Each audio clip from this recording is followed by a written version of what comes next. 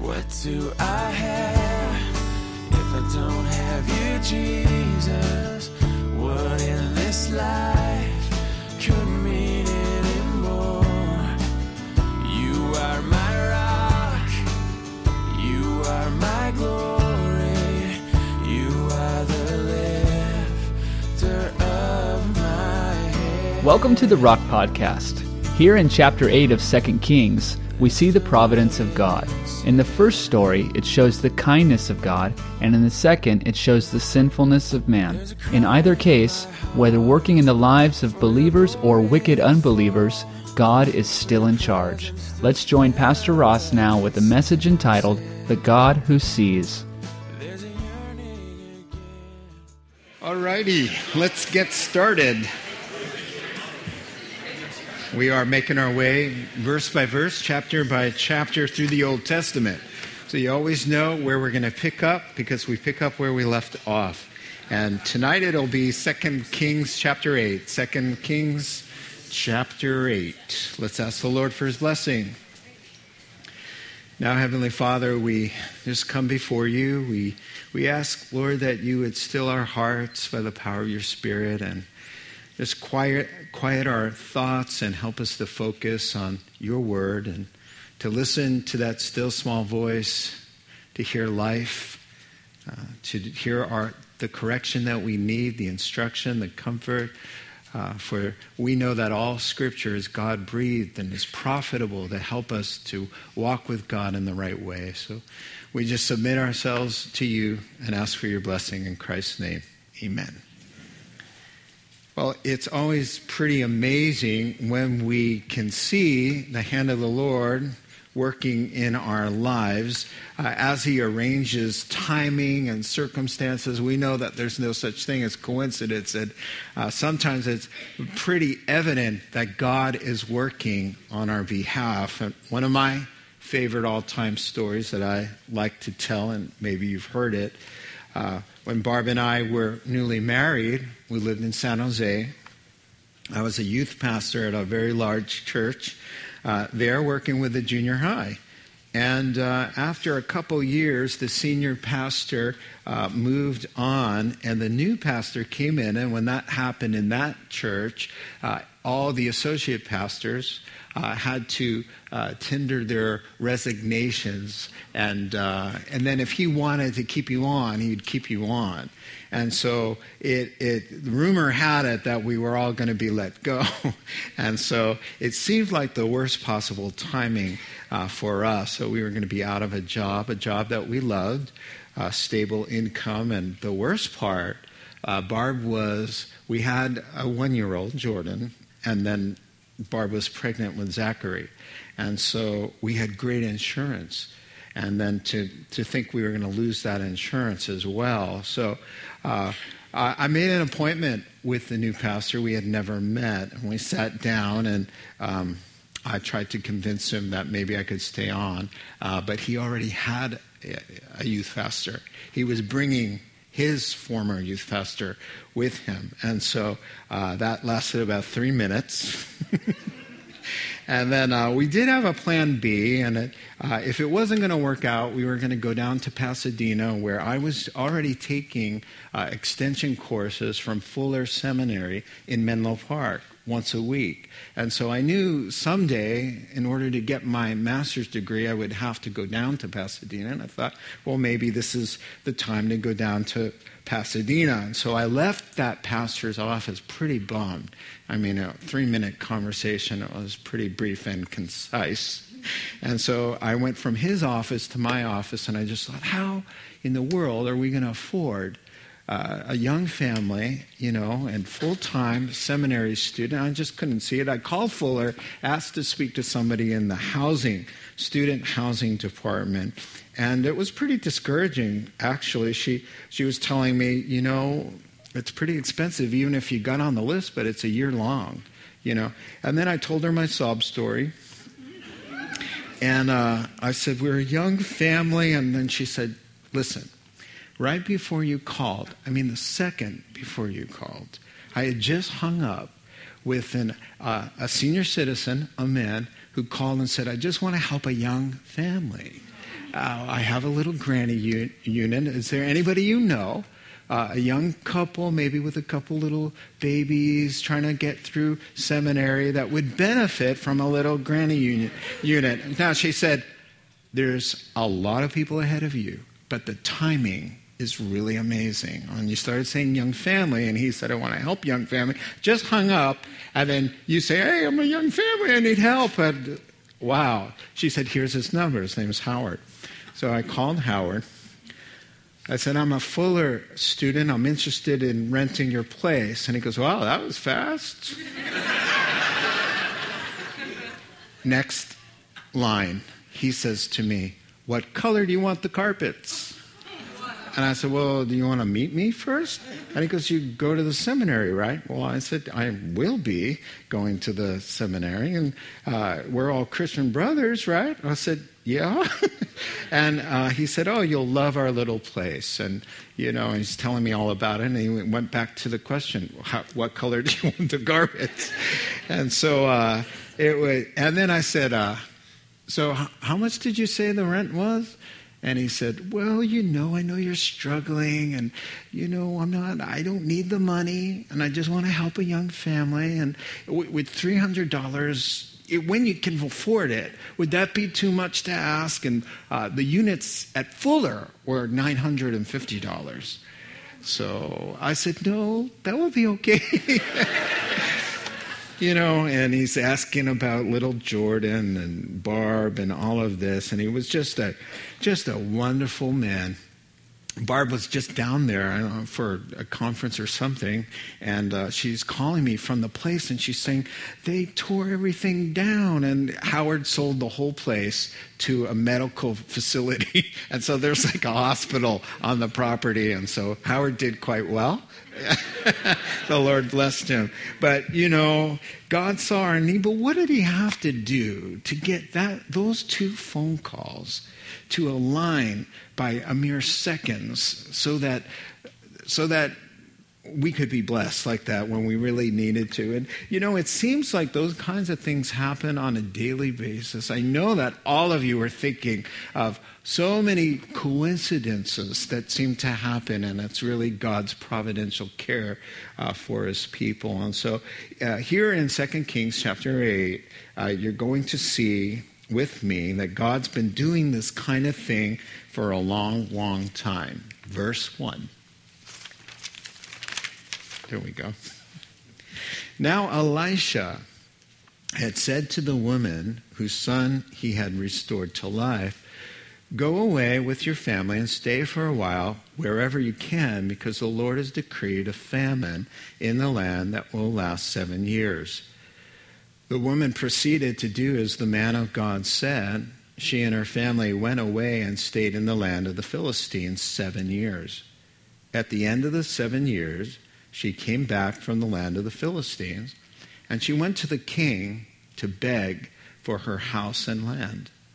The king was talking to Gehazi, the servant of the man of God, and had said, tell me about all the great things Elisha has done. Just as Gehazi was telling the king how Elisha had restored the dead to life, the woman whose son Elisha had brought back to life came to beg the king for her house and land. Gehazi says, this is the woman, my lord, the king, and this is her son whom Elisha restored to life. The king asked the woman about it, and she told him. Then he assigned an official to her case and said to him, give back everything that belonged to her, including all the income from her land from the day she left the country until now. That's pretty awesome.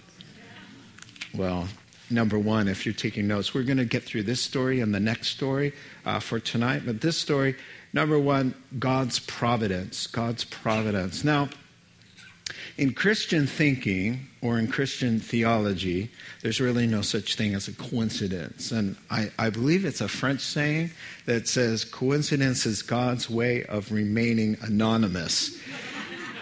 Now, there may have been many unbelievers there in the palace who saw that whole thing happen and think, wow, What a crazy coincidence. But Christians don't call those kinds of things a coincidence. We call them for what they are. We see the hand of the Lord, or we call it a God thing. But we acknowledge that God put those things together. That chance encounter has been in the works since before the earth was spinning and formed. Jesus said, "My Father is always at his work, and I too am working." That's in John chapter 5. So we know that God is always working, and when that whole subject is called providence. The word in English comes from two words together in the Latin, pro and video, which means to see before or to see ahead. Perhaps a better word, or a easier to understand word that we use more often, would be to prearrange. That God has prearranged things. He's not only seen it, but he's had his hand actually orchestrating the whole deal without violating our free wills, which is an amazing thing. Now, speaking of working all things together for good, back in chapter 4, I'm wondering if this woman who lost her son, temporarily at least, who died, that in chapter 8, that bitterness that she went through was actually going to play a major role in saving her life 4 chapters later. So I started thinking, many times we're in chapter 4 in the bitterness, and we're not thinking of Romans 8:28 that says God is working all things together. The bitter, the loss, the death, everything. He's working it all together for good for those who love God and are called according to his purpose. And chapter 8 always comes. Chapter 8 will always come where you go, if it weren't for that, I wouldn't be here making a claim that will be validated in the presence of Elisha, who raised my boy from the dead. So just remember, if you're in chapter 4 tonight, there is a chapter 8, and it's a promise. And you will realize chapter 8 in this life, or in the true life that's truly life, when we see the Lord Jesus Christ. And so the writer of 2 Kings starts off by saying, okay, so do you remember the woman whose little boy died and Elisha raised him from the dead?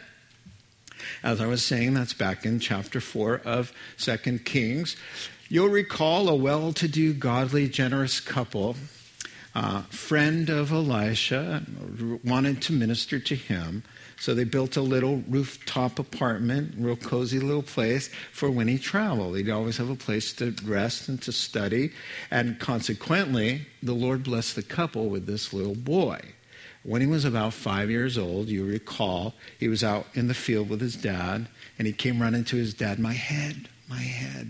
And mom took him and cradled him in her lap until about noon, and then he died. Without telling Dad, she just laid this lifeless corpse upstairs on Elisha's bed in the guest room there and went to go get him. Like, this is your problem. And she went and got him and brought him back. And crazy Gehazi, as you remember him, we'll explain him in a bit, witnessed the whole thing. So Gehazi saw that and many other miracles, being Elisha's then servant. Now, the king of Israel is interested in all of these miracles. And so who better to relate the dramatic stories than Elisha's servant? Now, maybe he wanted to hear miracles. We know that this is Ahab's son.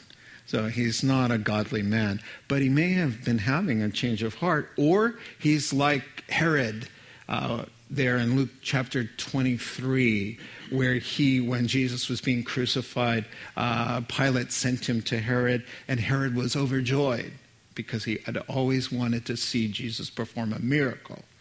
But just like a circus act, he wasn't interested, he just wanted to see the miracle. And if Jesus answered him, not a word. Very scary when the Son of God doesn't have anything to say to a person. And so this king, he wants to hear about the miracles. Who knows what's going on in his heart? And so apparently, this event happened before Gehazi was cursed with leprosy in chapter 5, or he stayed on as the servant, even though he had leprosy, and the king is speaking at a distance. Nobody really knows. It's either one or the other. So here's the fun part, verses 4 and 5. They're sitting there, and the king's asking away, tell me some of the best stories. And so Gehazi's rattling them off one by one. And I can just imagine him saying, well, you think that's cool. Let me tell you about this couple's boy, 5-year-old, a miracle child, and then suddenly he has a stroke. He's grabbing his head and he dies. And he's laying there in the upper room for a day. Rigor mortis had already set in, king. You know how I know? Because I was there. I laid his staff on his face. It didn't work for me. But then Elisha came, and this boy sat up. And in the entranceway, the boy and his mom, now a teenager, stand. Right when he says, and the boy stood up. Ooh, what? Gehazi, everybody, just their eyes popping open wide. That's the boy that I'm telling you about. I think everybody was like, I have goosebumps right now. just talking the story. The king should be amazed because, he's seeing he's experiencing kind of a miracle in itself. Just the setup of what are the odds? Come on, you're telling me this random story, and then the mom and the son that you're talking about, they're standing right there. Well, what in the world were they doing there? It kind of tells you, 7 years earlier, Elisha the prophet loves this couple and the boy and went to them and said, hey, listen, God is bringing judgment on Israel. Best you go to a foreign land somewhere or greener pastures because God is bringing a famine to the land as judgment against Israel, which in Leviticus 26 and Deuteronomy 28, he tells us people, don't expect to be able to bite the hand that feeds you and still be able to eat unconditionally like that. And so the Lord is going to bring judgment. Now, interesting to me that they have to go to the Philistine territory where God is not dealing with the Philistines. They're off the hook for the moment. And he's dealing with his people. So there is land that is prospering in the Philistine country. So they go there. Doesn't that remind you of Naomi and Elimelech? Is that his name? Her husband? They left Bethlehem, right, for Moab because of the famine. And so the Old Testament is heavy with provision for protection of widows. And so she has a lot of chutzpah is a Yiddish word. It's kind of a Jewish word that went Europeanized. And it just means a lot of nerve and a lot of charisma. So she's going to go to the king for legal recourse, which they could do back then. And they'd actually get through, and the king would listen to them, and that was the timing. And then the boy sat up, and whoa, there's the boy. Now, it's amazing because this miraculous timing, number one, it told the king and everyone else that there's a God in heaven, because of the miracle itself of the timing. And just think that the Lord loves the king, and he wants to convince the king. He's saying to the king, pal, you want to hear about miracles. Oh, you want to be entertained. Tell me stories, third person. Tell me about these amazing miracles that happen to other people. And the Lord is saying, king, why don't I show you how to be a part of this miracle-working God? And so take a look at this. So I think that he shows up at that time with his mom for the sake of the king as well. And secondly, of course, it validates the woman's claim, because Gehazi said, yeah, I've been to the ranch. That's her property. And if the Lord is doing this tremendous work, then the king is going to be predisposed to give her land back. What was going on? Well, in the 7 years, the renters took over the place and didn't pay their rent. And then she comes back and she's alone. There's no husband. Well, he was old in chapter 4. Remember he was old? Well, he's gone now. So she comes back, rings the doorbell. They go, get out of here. Make us leave. Well, you haven't paid your rent either. Oh, come and get it, old lady. Are you going to sick your teenage boy on us? Ooh. So she goes to the king. She goes out, you know what? I'm going to the king. Oh, all right, go to the king. So she comes back now because he assigns an official. He's so moved. Of course, he wouldn't have done this without this timing. He's so moved. Yeah, put an official on this case. Man, this is crazy supernatural stuff. So now she goes back to her farm. She rings the doorbell. They say, hey, we told you to beat it. And then there are 2 guards standing there from the king's palace. Yeah. That sort of reminds me about the end of the world, which is probably in 15 minutes from now, when the Lord shall return and take his church up to be caught up, to be with the Lord out of harm's way for the judgment that's about to come on the whole earth, as there is global chaos right now. Amen? But I digress, as usual. You know what it reminds me of is when the king sends officials back to the widow who was taken advantage of.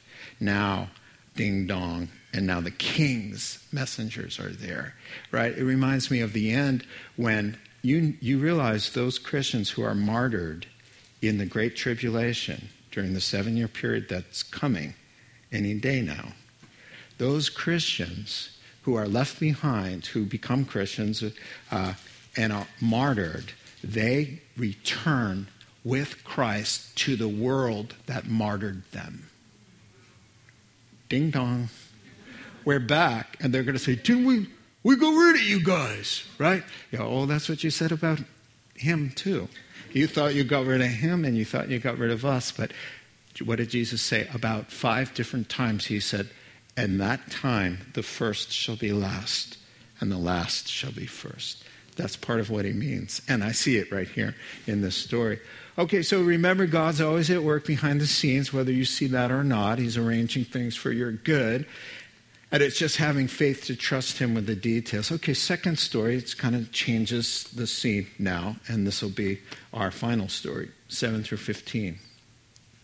Elisha now goes to Damascus, that's up north in Syria, capital of Syria, and which still is. And Ben-Hadad, king of Syria, Aram, same thing, I'm just going to call it Syria from now on, was ill. All right, now, when the king was told, hey, the man of God has come all the way up here, so Elisha's up in Syria, he says to Hazael, one of his servants, take a gift with you and go to meet the man of God. Consult the Lord through him. Oh, wow. Ask him, will I recover from this illness? Hazael went to meet Elisha, taking with him as a gift 40 camel loads of all the finest wares of Damascus. He went in and stood before Elisha and said, your son, Ben-Hadad, it's just a nice way of endearing himself to Elisha, your son, king of Syria, has sent me to ask, will I recover from this illness? Elisha says, go and say to him, you will certainly recover. You will certainly recover, but the Lord has revealed to me that he will in fact die. He stared at him with a fixed gaze until Hazael felt ashamed. Then the man of God began to weep. Why is my Lord weeping? Asked Hazael. Because I know the harm you will do to the Israelites, he answered. You will set fire to their fortified places, kill their young men with the sword, dash their little children to the ground, and rip open their pregnant women. That was a very common barbaric thing that they used to do back then. Verse 13, Hazael said, how could your servant, a mere dog, a nobody, accomplish such a feat? The Lord has shown me that you will become king of Syria, answered Elisha. Then Hazael, this messenger, left Elisha and returned to his master. When Ben-Hadad, the king who's sick, asked, what did Elisha say to you? Hazael replied, he told me that you would certainly recover. But the next day he took a thick cloth, soaked it in water, and spread it over the king's face so that he died. Then Hazael succeeded him as king. Well, let's walk through this one.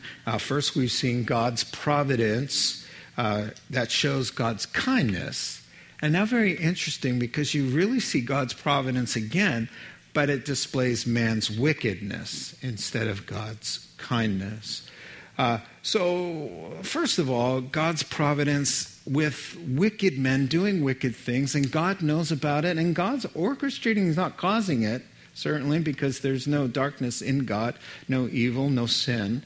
But He's orchestrating things even above when unbelievers are in office. I like Psalm 22 and verse 28. It says, "For dominion belongs to the Lord, and He rules over the nations."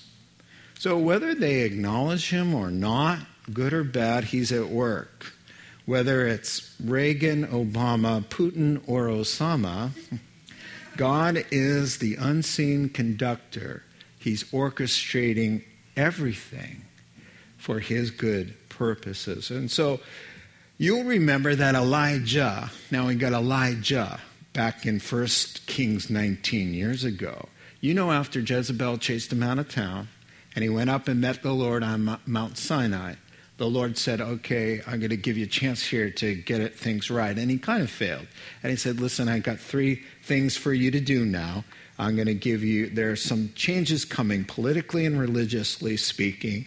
3 things that I want you to do. 1, commission Elisha to kind of replace you, right, as the prophet and Israel's leader. Number 2, I want you to commission Hazael, to replace the king Ben-Hadad. So the Lord said back in 1 Kings 19 to Elijah, who was going to tell Elisha to carry out, because he's carried up before he gets to do that, to replace Hazael, Ben-Hadad with Hazael, this guy. And also number 3, he also said to Elijah, commission Jehu to replace Joram. And that happens next chapter. So right now, verses 7 through 15 tell you how Elisha carries on what Elijah's been told to do to anoint Hazael, this messenger from Ben-Hadad, king of Syria, who sent him to find out whether he's going to live or not. The Lord told Elisha, now you need to replace them. He's going to be king. And 7 through 15 just tells you how this whole nasty thing came about with God's providence, because God already knew it was going to happen because He wanted His leader to actually oversee it. You know, not condone it, but oversee it. So first we have a sick king. He's a pagan king. He's a serious king. He's been the enemy of Israel. He's tried to kill Elisha, right? So now, what's the change of heart now? Well, nothing softens a guy's heart like a terminal illness. Now, or at least one that appears to be. How sad. Just how sad. How sad. I mean, let me just tell you, just let me be upfront with you. 11 years ago, you know, I had Hodgkin's lymphoma. I just went through 2 years of chemotherapy, radiation, and then ultimately a bone marrow transplant. I was in the hospital for months at a time at UCSF. Anytime I got a lump or a bump afterwards, I don't care where it was in my body, I could tell just a whole different attitude, a much more serious approach to my prayer life. Here I am. I'm a pastor. I love the Lord. You know, I've been in this for 35 years. But I'll tell you what, I could still feel a more seriousness come over me, a more fervor, just a desire to live more holy when I was thinking perhaps the cancer has come back. Now, it's been 11 years, and, you know, I still get a little crazy when I think, oh no, what's that pain about? And I just noticed that my heart always goes straight to humility and humbleness and taking things a little bit more seriously. And you're like, well, you're a pastor. Aren't you always like that? No, I'm not. I'm a human being. And so, yeah, I mean, I know none of you can relate to this, because you're always on your knees before the Lord and all of that. But anyway, so the Syrian king, he's coughing up blood, and now suddenly he has a change of heart. Suddenly Elijah's not so bad of a guy after all. And did I say I hate Jews? Well, I didn't mean I hate Jews. I mean I love them, right? And so now suddenly he wants to find out where Elisha is. He hears that he's here, and he wants to find out what the Lord would say. Well, what great hope, because the guy says, I want to ask the Lord through him. Oh, man, that's a good sign. I think we might see him eventually in heaven. So, verse 7, the bedridden, feverish king gets word. Guess who's up here? Guess who made it all the way up to Syrian Heights? The man of God. And what a compliment. Just doesn't call him Elisha, just as the man of God. Wouldn't that be nice if somebody said, hey, who's here? The woman of God. And everybody knew who that was. That's awesome. And so the man of God is here. So verse 8, he says, go and find out. He's real hopeful. And, I just love that he knows that the Lord knows the answer, and he's going to seek him. Now, go and ask the Lord through him, and to help, verse 8, to help smooth out any past grudges, because you'll recall, this is the same king who sent guards to kill Elisha. Remember, because Elisha was always outing the Syrian army by getting prophetic words of their location and their ambush sites. So Elisha would go to the king of Israel and say, hey, king, the Lord just told me where they are. Avoid that place. So the king, Ben-Hadad, who's sick in his deathbed, is the one who said, I'm going to kill that guy. And now suddenly he's asking, he's his son, And then he says, and to smooth out any past grudges, offer him a bribe. A gift. Just a little token of appreciation. Just a small token. There are 40 camels. 40 camels? This guy's desperate. He wants a good answer, all right? He wants a good answer. So he thinks 40 camels is going to do the trick. What? You know what? Men and women of God cannot be bought. They just can't be bought. And neither can the Lord be.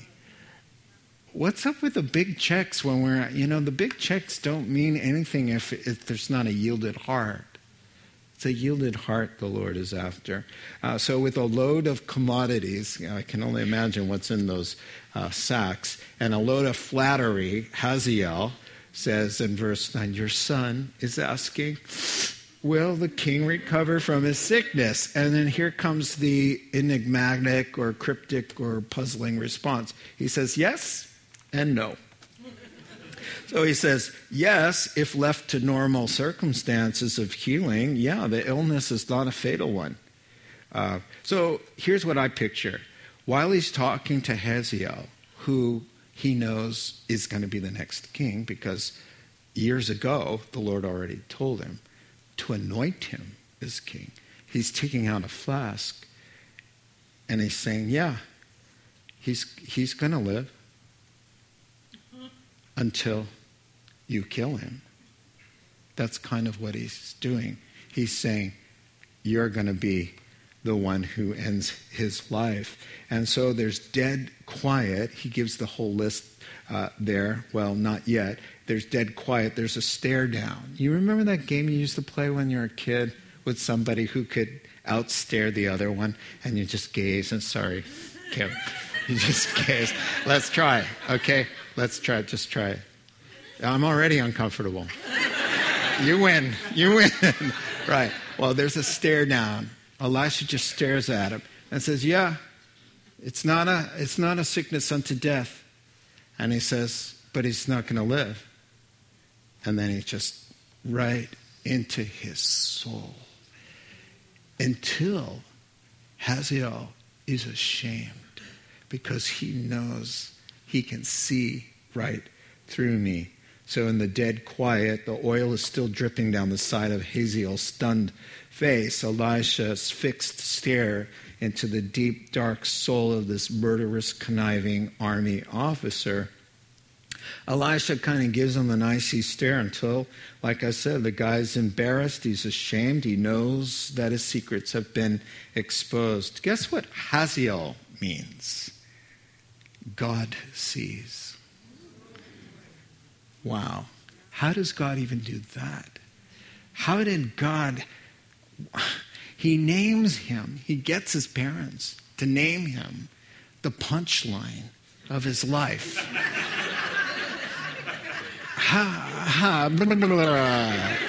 You know, in Romans, where is it? 11, somewhere around 33, where Paul just has a tilt moment. He's trying to describe God's majestic ways, past searching out. Who has known the mind of the Lord? Who can understand his great thinking? You can't even begin to understand. For him and from him and to him and beyond him and under him and above him are all things. I added a few extra prepositions there. And so all the secrets are exposed. As you know, you have two choices, because the true Elisha, Jesus, King Jesus, the true prophet who can see into the secrets of every heart, he will stand and every human being will gaze into his eyes, but worse yet, those eyes of blazing fire, the maker of that person, will gaze in. And then you have two options: full coverage, all right, or self-pay, all right? So the full coverage people are blessed because their sins have been covered. God, who knows the secrets of all, will not be putting them to shame, because Romans chapter 10, verse 11 says, whoever calls on the name of the Lord shall not be put to shame. So the gaze that we have evaluates us for faithfulness, yes. Reward and loss of reward, yeah. But no gaze that embarrasses and makes us ashamed. No Christian will ever be put to shame. You will not be ever put to shame. You will not stand there. You may regret that you didn't work harder. Perhaps I don't understand how that works, because there is loss of reward for a lack of faithfulness, serious unfaithfulness. But Psalm 32, it says, blessed is he whose transgressions are forgiven, whose sins are covered. Blessed is the man whose sin the Lord does not count against him. You know, I was talking to somebody, I have that for you to reflect upon. That's the gospel. We're covered. The Hazaels of this world will have to give an account. Because I have Romans chapter 2 here that says, this will take place on the day when God will judge men's secrets through Christ Jesus, as my good news declares. Well, that's not very good news for Hazael. But for us, it's great news, because we're covered. This is what would have been our lot. But he's not going to put us to shame. And so all the Hazaels will stand before the living God and have to answer and be outed like that in their shame. Now, thank you for that. So sadly, it didn't end there. You know, sometimes you'll hear something or you'll read something in the Word of God and you just think, you know what, I'm headed that way, but it's not going to happen to me. And you make some changes. You call out to God. There's breath in your body. There's grace. And you can make a change. But this guy, and a lot of Hazaels, they know where they're headed, and they just want to go there anyway. And so he's going to go there. And Elisha loses it. He starts to cry. And verse 11, he turns away and he's moved to tears. And Hazael says, why are you crying? And he says, because I know the barbaric acts that you are going to inflict on my people, the Jews. And then he says, and by the way, those horrendous acts that you read about, they're happening right now. They're that bad. ISIS, and get who ISIS is. Islamic State of Iraq and Syria. It's the same place that we're talking about.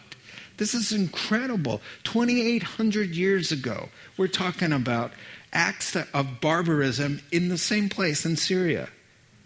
And now they've risen to the same place that I will not say with my lips from a pulpit what ISIS is doing to people. I cannot say them from a pulpit. You can go online if you have the stomach for it, but it's as bad as the list. Children are involved.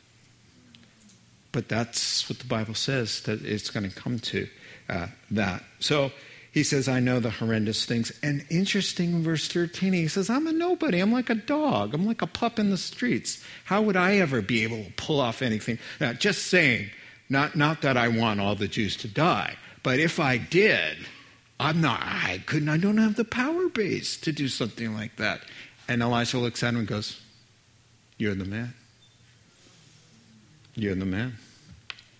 So Hazael returns to the place, like I said. It doesn't dissuade him at all. He's like, yeah, I am the man. God can actually tell a guy, if you keep doing this, you're going to end up perishing, which he has told the whole world.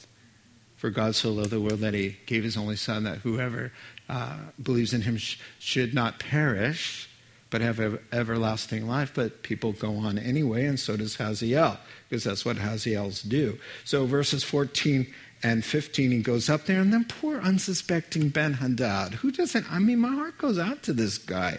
He doesn't know he has a Judas for a commander-in-chief, for a right-hand man. He's got a traitor.